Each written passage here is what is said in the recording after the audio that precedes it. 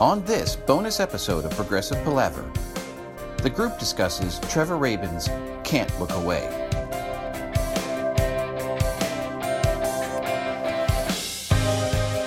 Hi and welcome to Progressive Palaver, a group of lifelong friends and appreciators of music discussing the greatest progressive rock bands album by album.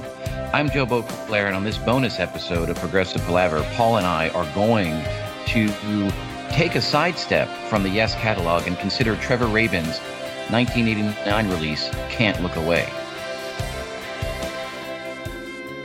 And while it is a sidestep, Joe, it's not that much of a sidestep musically when you really consider it. It really is not. And one of the things I'm always looking for, I strive for context, some sort of greater take-home message in all of this. And dare I say it, I think one of the take-home messages here is that as fantastic as Trevor Rabin is, and as much as I love what Trevor Rabin does, Trevor Rabin translates much better when he has a strong producer. Kaboom. Exactly. We can end the episode right now. That's it. We're done.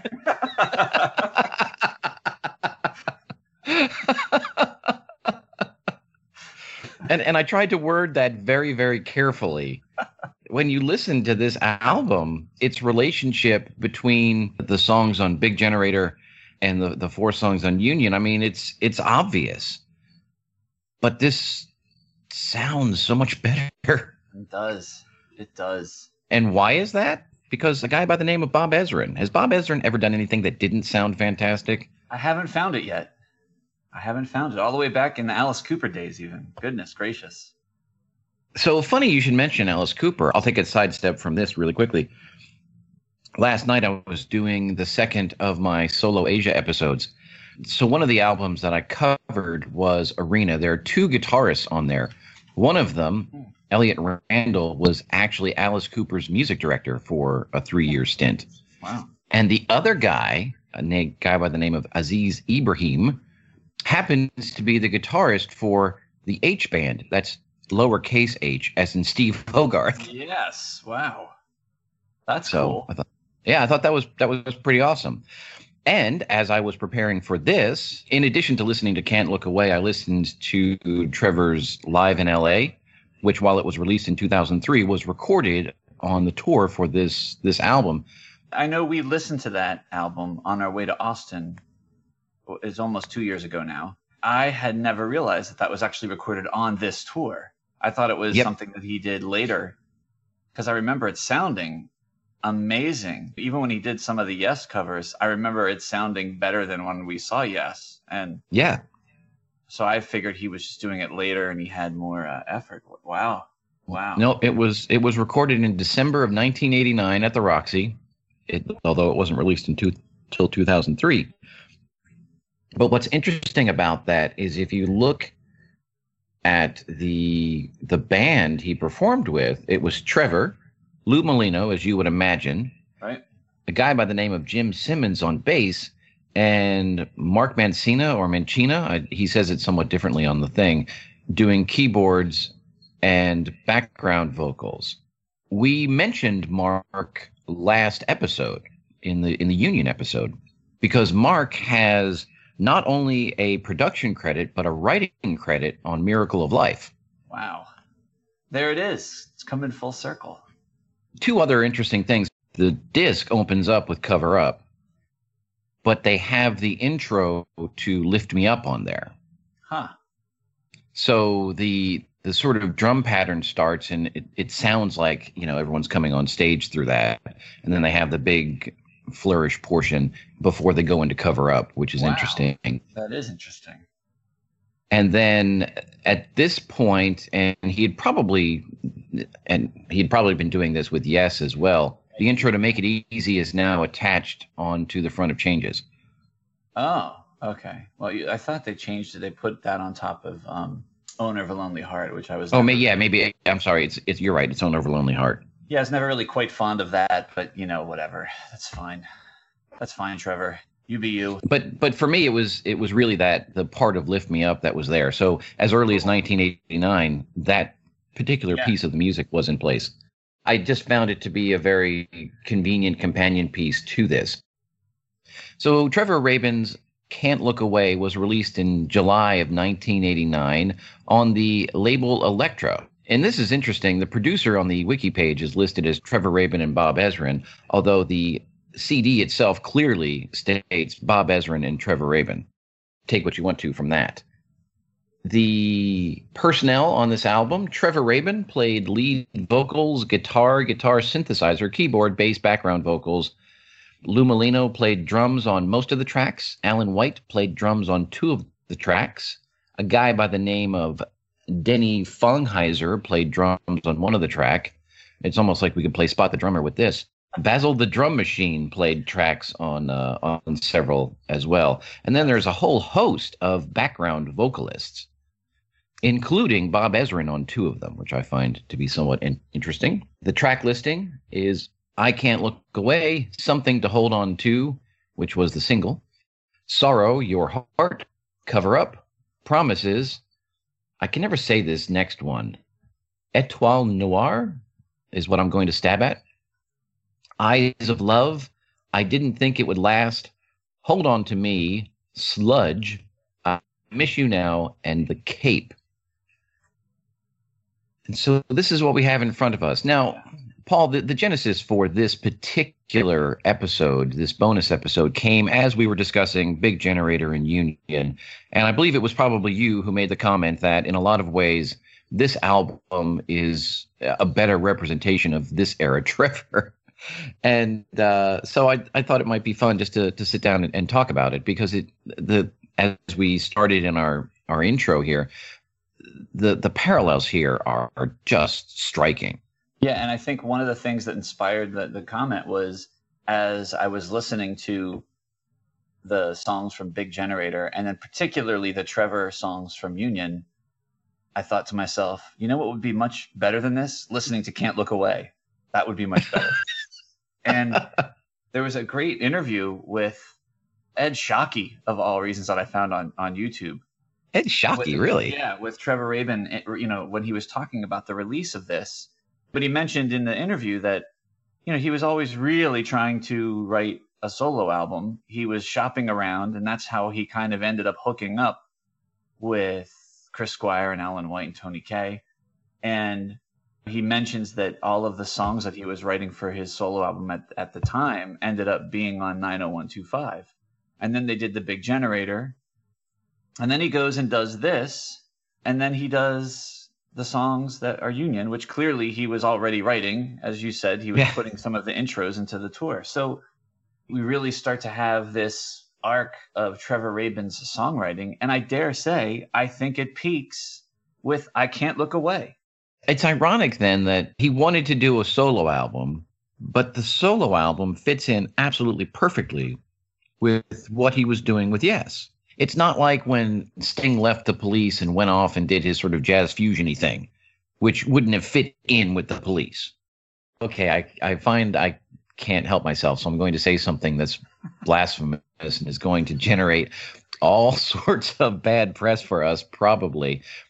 But much in the same way that ABWH has become canon, even though it officially is not, while the personnel here is clearly not canon, and so it can't be canon musically, and the fact that it's so much Trevor, and look at Talk, which is, some could argue the same way, musically, this is probably as close to canon as you're going to get. Well, yeah, and when you think about the fact that Alan White plays on this, there you go. He's part of it. And Lou Molino, who is now has a stronghold in the drum corps of the ARW version of Yes. I mean, come on, you're there. Let's put it in. Well, and that's why we're doing this bonus episode, Paul. We're calling it a bonus episode, so we're not putting it in the canon, but we're putting it on the bookshelf right next to the canon.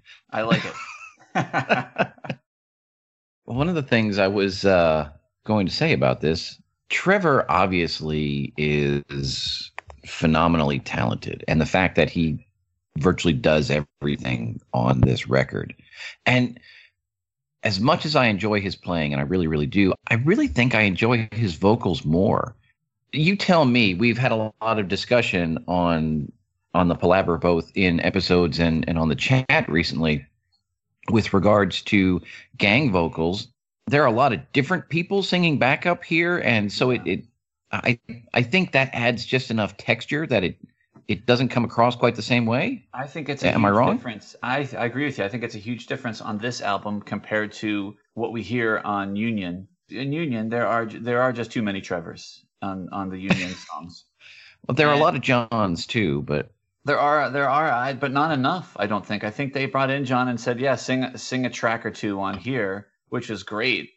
But they're singing over top of 40 Trevors singing the same thing, and on Talk, it's just awful. Like we'll get to that in the appropriate time, because I was okay with it. I'll be honest with you, I was really okay with it until I started listening to Talk the other night, and I was like, oh my gosh, like you almost can't even hear the rest of the mix over all of the vocals and some of the choruses there.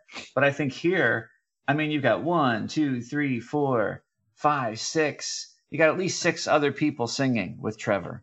And I'm sure they're not singing on all of the tracks, but it's just managed in a much better way. And I'm going to tip the hat to Bob Ezrin for that one. It's just better on this. I think we have to. Now, one of the interesting things, back in the day when this came out in the late 80s, you, Paul, were all over this record. I have memories, whether it's accurate or not, of you listening to this. I'm not going to say constantly, but a lot. I seem to remember you had a particular fixation with Sorrow.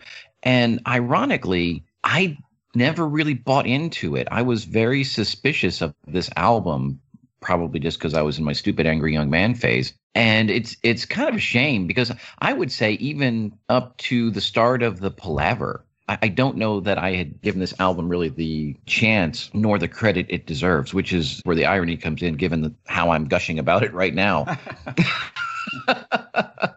But you were in from the beginning. What was it that sort of tipped you off that this was worth it? Well, it's an interesting story, Joe. I first became aware of this in my days driving around the greater Bucks and Montgomery County areas delivering newspapers for the Montgomery County Record and Daily Intelligencer as my summer job. And I listened to a lot of radio. This was about 29 years ago now, because actually the release date was July 10th. So there was, I think, a phone call interview on one of the morning shows on those radio stations. And they talked about the song Sorrow, as I guess that was going to be the single or whatever.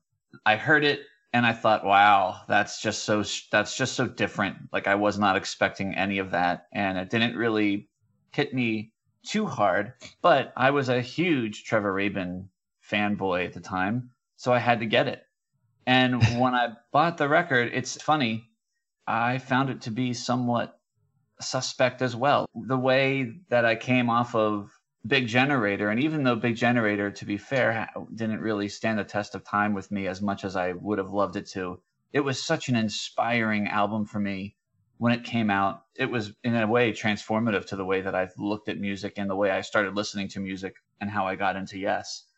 So with that giant wave of momentum, it was probably hard to examine Can't Look Away with a completely open mind, and I thought it was a little bit too commercial, a little bit too poppy, whatnot. However, when you're in college and you're spending a lot of time with women, there are times you will listen to things more often than you wouldn't normally listen to because it's palatable to them. And at the time, this record connected well with the opposite sex compared to everything else that I was listening to. You mean Close to the Edge wouldn't play well with the women back in the day? It wasn't happening. So this got a little extra time in the cassette deck in the car because it was agreeable to all parties.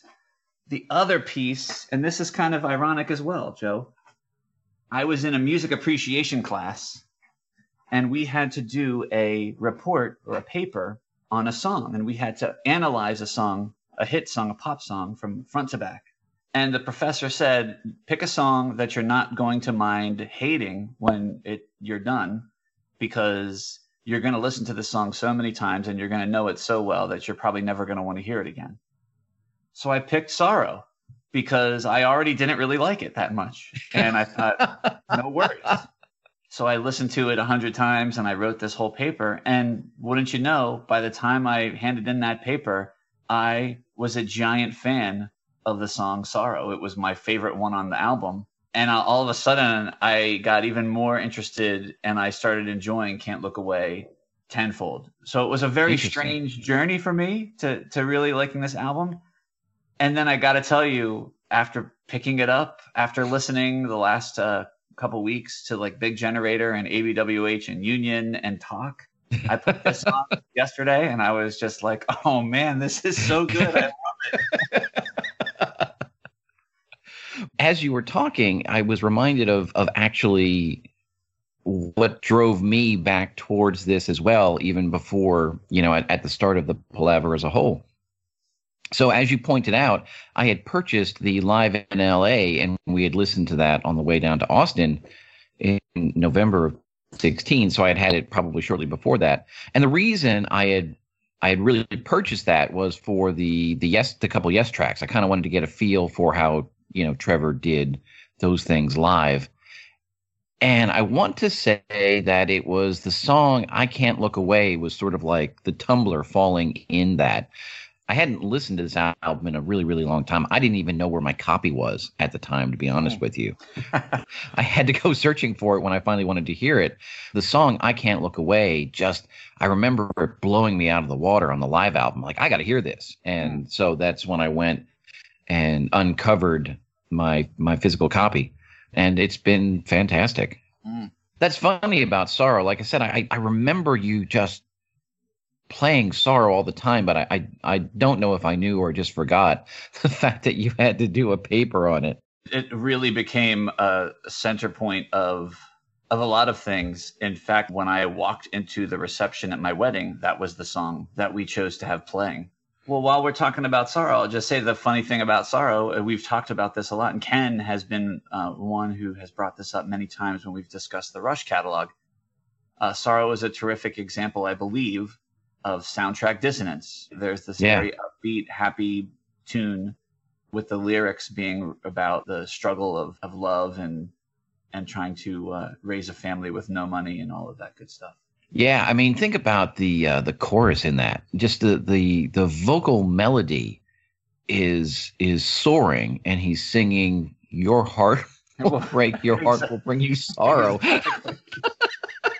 I mean, you can't help but just want to get up and dance during this song, right? Yeah, I think that is an excellent case of soundtrack dissonance for certain. I have come around, obviously, through you. I'd heard the song a lot, even if I didn't quite understand why you were quite so fixated with it. I love it now. But the only thing is, what's with the outro? Is that like just a little Trevor squeaking out there? It's the strangest sort of thing. So, like, here's the funny thing, and I've always wondered about this with Trevor, too. Uber talented, probably demos things, 3 or 4 times before it actually says, okay, now let's go in. So you wonder what's just laying around the scraps of, hey, let's use this for this part, or hey, let's do that. And then the other part here, you've done a much better job of connecting your lore and improving your lore, Joe, than I'm just happy to be ignorant. But I don't know when he started doing soundtracks. I want to say it was after Talk. It was like he fell off the face of the earth, and then 3 years later, he was on every soundtrack available with some of these instrumentals and some of these little funny parts in between, like at the end of Sorrow. Like, that is his internal, I'm going to be a soundtrack writer and composer, screaming through all of the other stuff that he's doing. That's an excellent point, Paul. I hadn't really thought of it that way. When I found my physical copy of this, what I had also discovered was that I only have like the bottom part of the case. So I don't have the booklet with all of the information. So honestly, again, until I started preparing for this discussion this morning, I don't know that I was aware that Alan White played on this at all. I just naturally assumed it was all Lou. And so once I heard or figured out that Alan was on here, I was sort of paying attention as I was listening to this.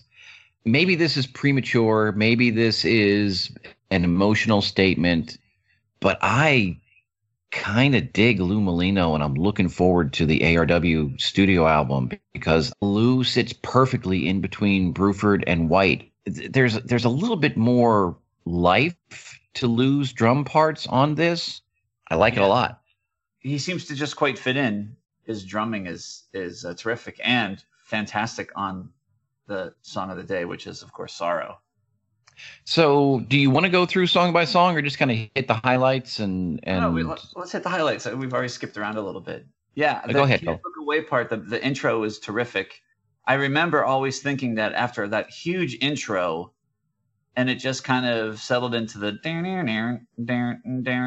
as I was like, that's it. Like that's as far as we've come, and then we're just getting that. But and that was my first initial reaction to it. And I was a fanboy. I probably had gigantic expectations. I think it's terrific now. I think the dynamics are wonderful. And it has that, at least for me, that certain aspect of progressive rock where I have no idea what we're singing about, and I don't care. I'm just enjoying it all and loving it to bits. And I really like the arrangement too. I love especially the outro arrangement where there's the echoes on the can't look away. Mm-hmm. It's terrific, and it's no surprise there are 3 writing credits on this, and Bob Ezrin is present in the writing and everything.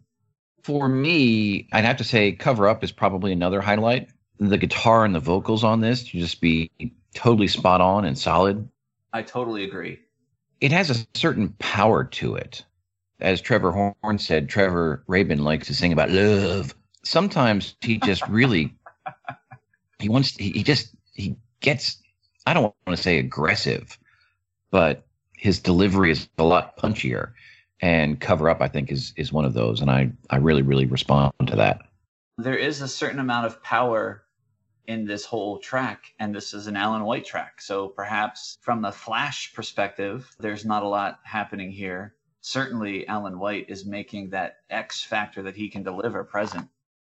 Another highlight for me is the track Eyes of Love, which is definitely not one I ever think of offhand when I think of this whole album. But goodness gracious, the guitars in this track are just monstrous. I love it. I'm totally on board with you. I think it's fantastic. I don't know that I like Promises that much, but it does have a huge anthemic chorus. When you have these sort of incongruities, and now since you said it, I can't get it out of my head, are we seeing this soundtracker coming out? He's not afraid to go over the top. That's not something that you would want to do on a Yes album, for instance, I don't think. But perhaps here it works well. The funny part about Promises is it has this, at least for me, somewhat an annoying musical bed for the verses that is too familiar to I Want to Know What Love Is by Foreigner. Oh, geez. I hadn't heard that, but which is, just with that really nasty, like giant reverby, slappy kind of snare, and then the keyboard pads. Just to be fair, I do not like the Foreigner song, I Want to Know What Love Is. It actually evokes an emotional response from me of whatever depressive gene lives inside of all of us. It's almost like a laser beam to that gene, and boom. It's like I can't even get through the rest of the day because I just want to just go weep in the corner. But I will say, I agree with you. The chorus, the keyboards come out and they're rich, and there's this great stuff, this big giant guitar and the vocals. This is a kind of a half and half song for me. Paul, I need to go back and course correct. I think I may have spoken incorrectly about the Live in LA bit. The Lift Me Up is on the start of Cover Up, not on the start of I Can't Look Away. Oh, okay. I think I misspoke there. So okay, that makes a little bit more sense, though. Yeah. Lore Keepers at Home, the Live in LA opens up with Cover Up, which has the intro to Lift Me Up. Something to hold on to was the first single from this. Has a video, which I meant to look at, and I haven't had a chance yet. It's beauty. It's a beauty, man. Is it? Trevor going crazy. I love it. It's him just like it is the perfect like late 80s rock video, and it's all just Trevor. Like there's no one else. Sometimes he's just really rocking out, and sometimes he's doing really stupid stuff. Like it looks like it was a lot of fun doing. Yeah, it's great. You got to check that out. There are a couple snippets in here. If I remember correctly, Love Will Find a Way Redux, right? Yeah, for sure. He uses that 12-string guitar sound right off of the blueprint of Love Will Find a Way. There's no mistake that the production was sort of meant to say, hey guys, don't forget about this awesome guy. And, Well, and as we pointed out too, Trevor doesn't seem to have a problem of taking a little bit here and putting it over there either. So it's what artists do, right? One great example is Tom Petty. He puts together the Traveling Wilburys, and I have my lore wrong there, I'm sure, but he's a part of that. And there's a very specific sound. And what does he do? He turns around and basically puts like the next 2 albums that he makes is just like ripping that sound off. So, it's definitely, I think it's okay to do that in music. You find a formula or a sound that you like, and that becomes your sound. You talk about Rush. They have a couple of albums that generally have the same sound, and then they grow and move somewhere else. I don't necessarily think it's a party foul, but it's certainly worth noting. And while I don't know that's something to hold on to, well, I don't know. Maybe it is a highlight for me. I do really like the song. I still can't decide how I feel about it because there are other songs I like more. I Can't Look Away, Sorrow, and Cover Up. I'm still surprised they didn't track list with I Can't Look Away at the end. It seems like such a fantastic way to end something like this. Yeah, definitely either opener or an ending for sure. Yeah. The one track I didn't really care for that much was I didn't think it would last. It's odd because here we've got an Ezrin writing credit here, but I thought that it was perhaps a little obvious for what I'm looking for from Trevor. This chorus gets a little bit into the talk zone. This is the Stay for Another Day, right? With the acoustic guitars getting really big. Yeah, I'm with you. That, to me, that's what saves the song because I don't think it's quite as over the top. If we were going to trim this album by a couple tracks, Joe, I could get on board with eliminating this one. I've become very sensitive after the Rush section on album length. This album is 55 minutes. I don't find myself wanting to skip things, but if we were to sort of trim this down into the 45-minute range, I think we could do that without breaking too much of a sweat. This is great. If nothing else, the production and the songs and the whole package here is provocative, right? 29 years later, and we're still not sure how we feel about, something to hold on to, right? We're still trying to figure it out. The only other note I have of some import, I've got a note here on Hold On To Me that has a beautiful vocal with a all capital huge chorus. And then Sludge I have is much better live. Okay, lots to talk about here. Sludge, the Cape, and Trois Noirs, is that how we're saying that? To me, they belong into this as much as Clap belongs on the Yes album.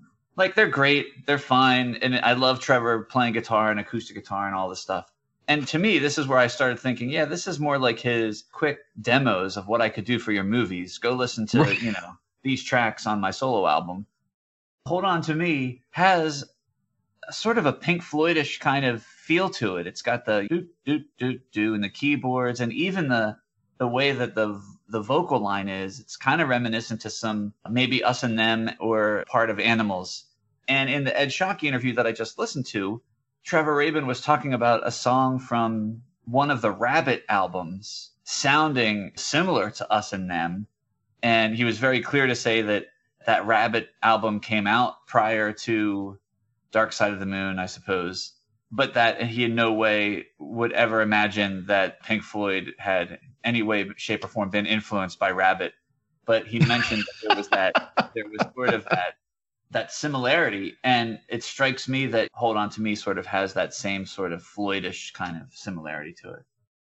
What do you think, Bob Ezrin?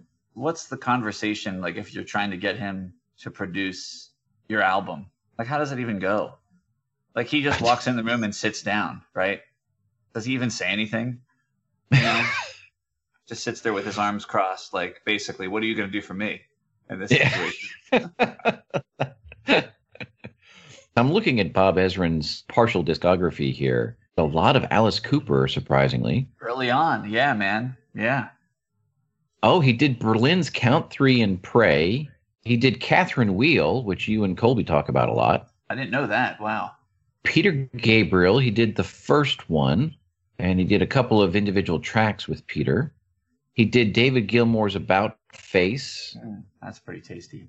He did a Jane's Addiction album. Really? He did Kansas in the Spirit of Things. That's interesting. He did 4 Kiss albums. Julian Lennon, 9 Inch Nails, The Fragile, Oh, he also did the Division Bell and the Endless River. He's deep in with David Gilmour, Taylor Yeah. Swift, and I think that's about it for the notables. But that, I mean, Bob Ezrin, what a freaking monster that guy is. And interestingly, a Toronto, Canada native. Yeah. So interesting that, he never worked his way around to our favorite power trio. He is a fellow Juno Award winner, though. Well, no doubt. But Bob Ezrin, thank you very much for the beauty that is Can't Look Away. Given what we have heard with Big Generator and with what we're going to hear with Talk when we get to that, and given some of the sort of disparate songwriting snippets and parts and bits that we've covered here, I'm going to go out on a limb here, and I'm going to say that it was Bob's steadying hand that sort of balanced all of that out on this album, because this album is extraordinarily palatable. And I don't say that in a bad way. I say that in a very complimentary way. Yeah, it's strange that at the end of this conversation, I'm going to say that from 90125 all the way to Talk, my favorite album is 90125, and my second favorite is Can't Look Away. I think speaks volumes to what you're saying there. There's no doubt that Trevor Rabin's incredibly talented, and by no way do I mean to take anything away from him in any way by saying he's better when he's got someone to refine him. But when you look at the people who are doing the refinement, we're talking about Trevor Horn and Bob Ezrin, right? Like, he is working with two giants of record production, and they are taking someone who is incredibly talented and, in some ways genius, and they are refining it into what its true potential can be.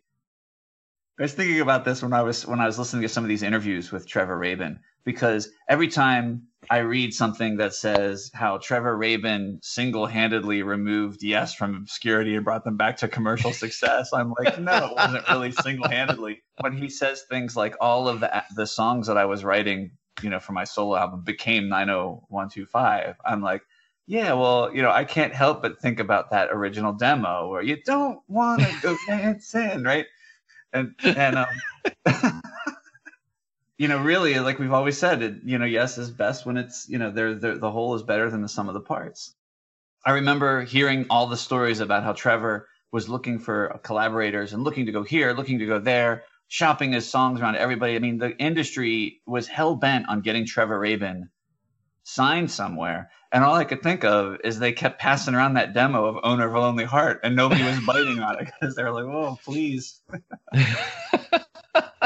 Imagine all of these A&R people and record producers going, "Oh gosh, I can't believe we missed that. Owner of a Lonely Heart. How did we miss that?" But then you hear the demo, and you're like, "They must have been like, what happened to this song? Why wasn't this the demo that I got?" Well, and that for me, sort of the most resonating part of that Trevor Horn interview is the fact that Trevor Horn himself said, "Look, that demo wasn't great, but that chorus," he said, "I heard the chorus and I knew that was a hit. We just needed to sort of fix everything else." How does he see through all of that and say, "There's your nugget. Yeah, there's your biggest Yes hit ever," and to the point where he had to beg them to do it. Right. Another interesting side story that you'll hear as you listen to the live album, then, we talked in the 90125 episode about how Owner of a Lonely Heart doesn't usually translate well live. It translates pretty well in Trevor's Live in LA album. So I'll be curious to sort of hear your thoughts on that. I will just say to give another feather in Lou's cap, and not to take anything away from Alan at all, but when they come out of the Make It Easy part and you've got that drum fill into Owner of a Lonely Heart, yeah, Lou kicks it out of the park, man. Wow, nice, nice. It is hot. Awesome. One right. one other tidbit that I forgot to mention earlier, Joe, is that you definitely need to seek out the Something to Hold On To video, because not only is it a blast and it looks like it was a hell of a lot of fun to record, but it was actually nominated for a Grammy in 1990 as best video in the short form. So was it really? So I'm sure if Trevor Rabin was a Canadian, he would have received at least one Juno for this. But nominated for a Grammy in 1990. That is exceptional. I will definitely have to look out for that. Paul, that's pretty much what I have to finish up with Can't Look Away. Do you have any sort of closing thoughts beyond the fact that everyone apparently needs to check out the video? 29 years ago, and still provocative enough to spend an hour talking about it, Joe. So I'm glad we did. Perfect. This. It was a lot of fun. I'm glad as well.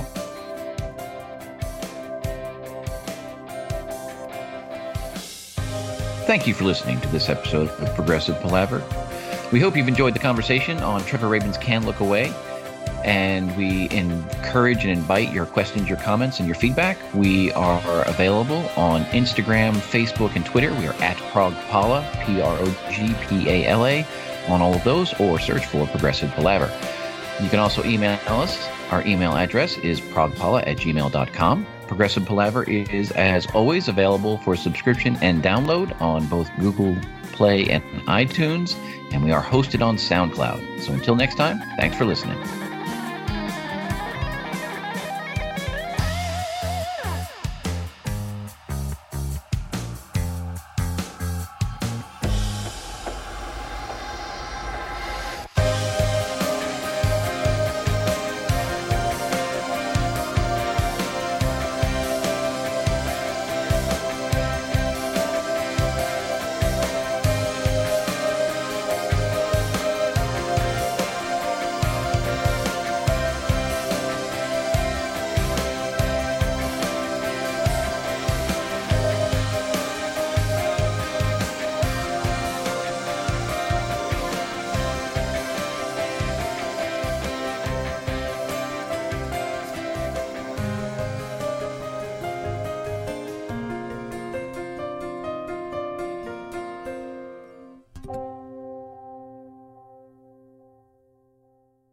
I am going to go, how shall I say, ape shit, I think.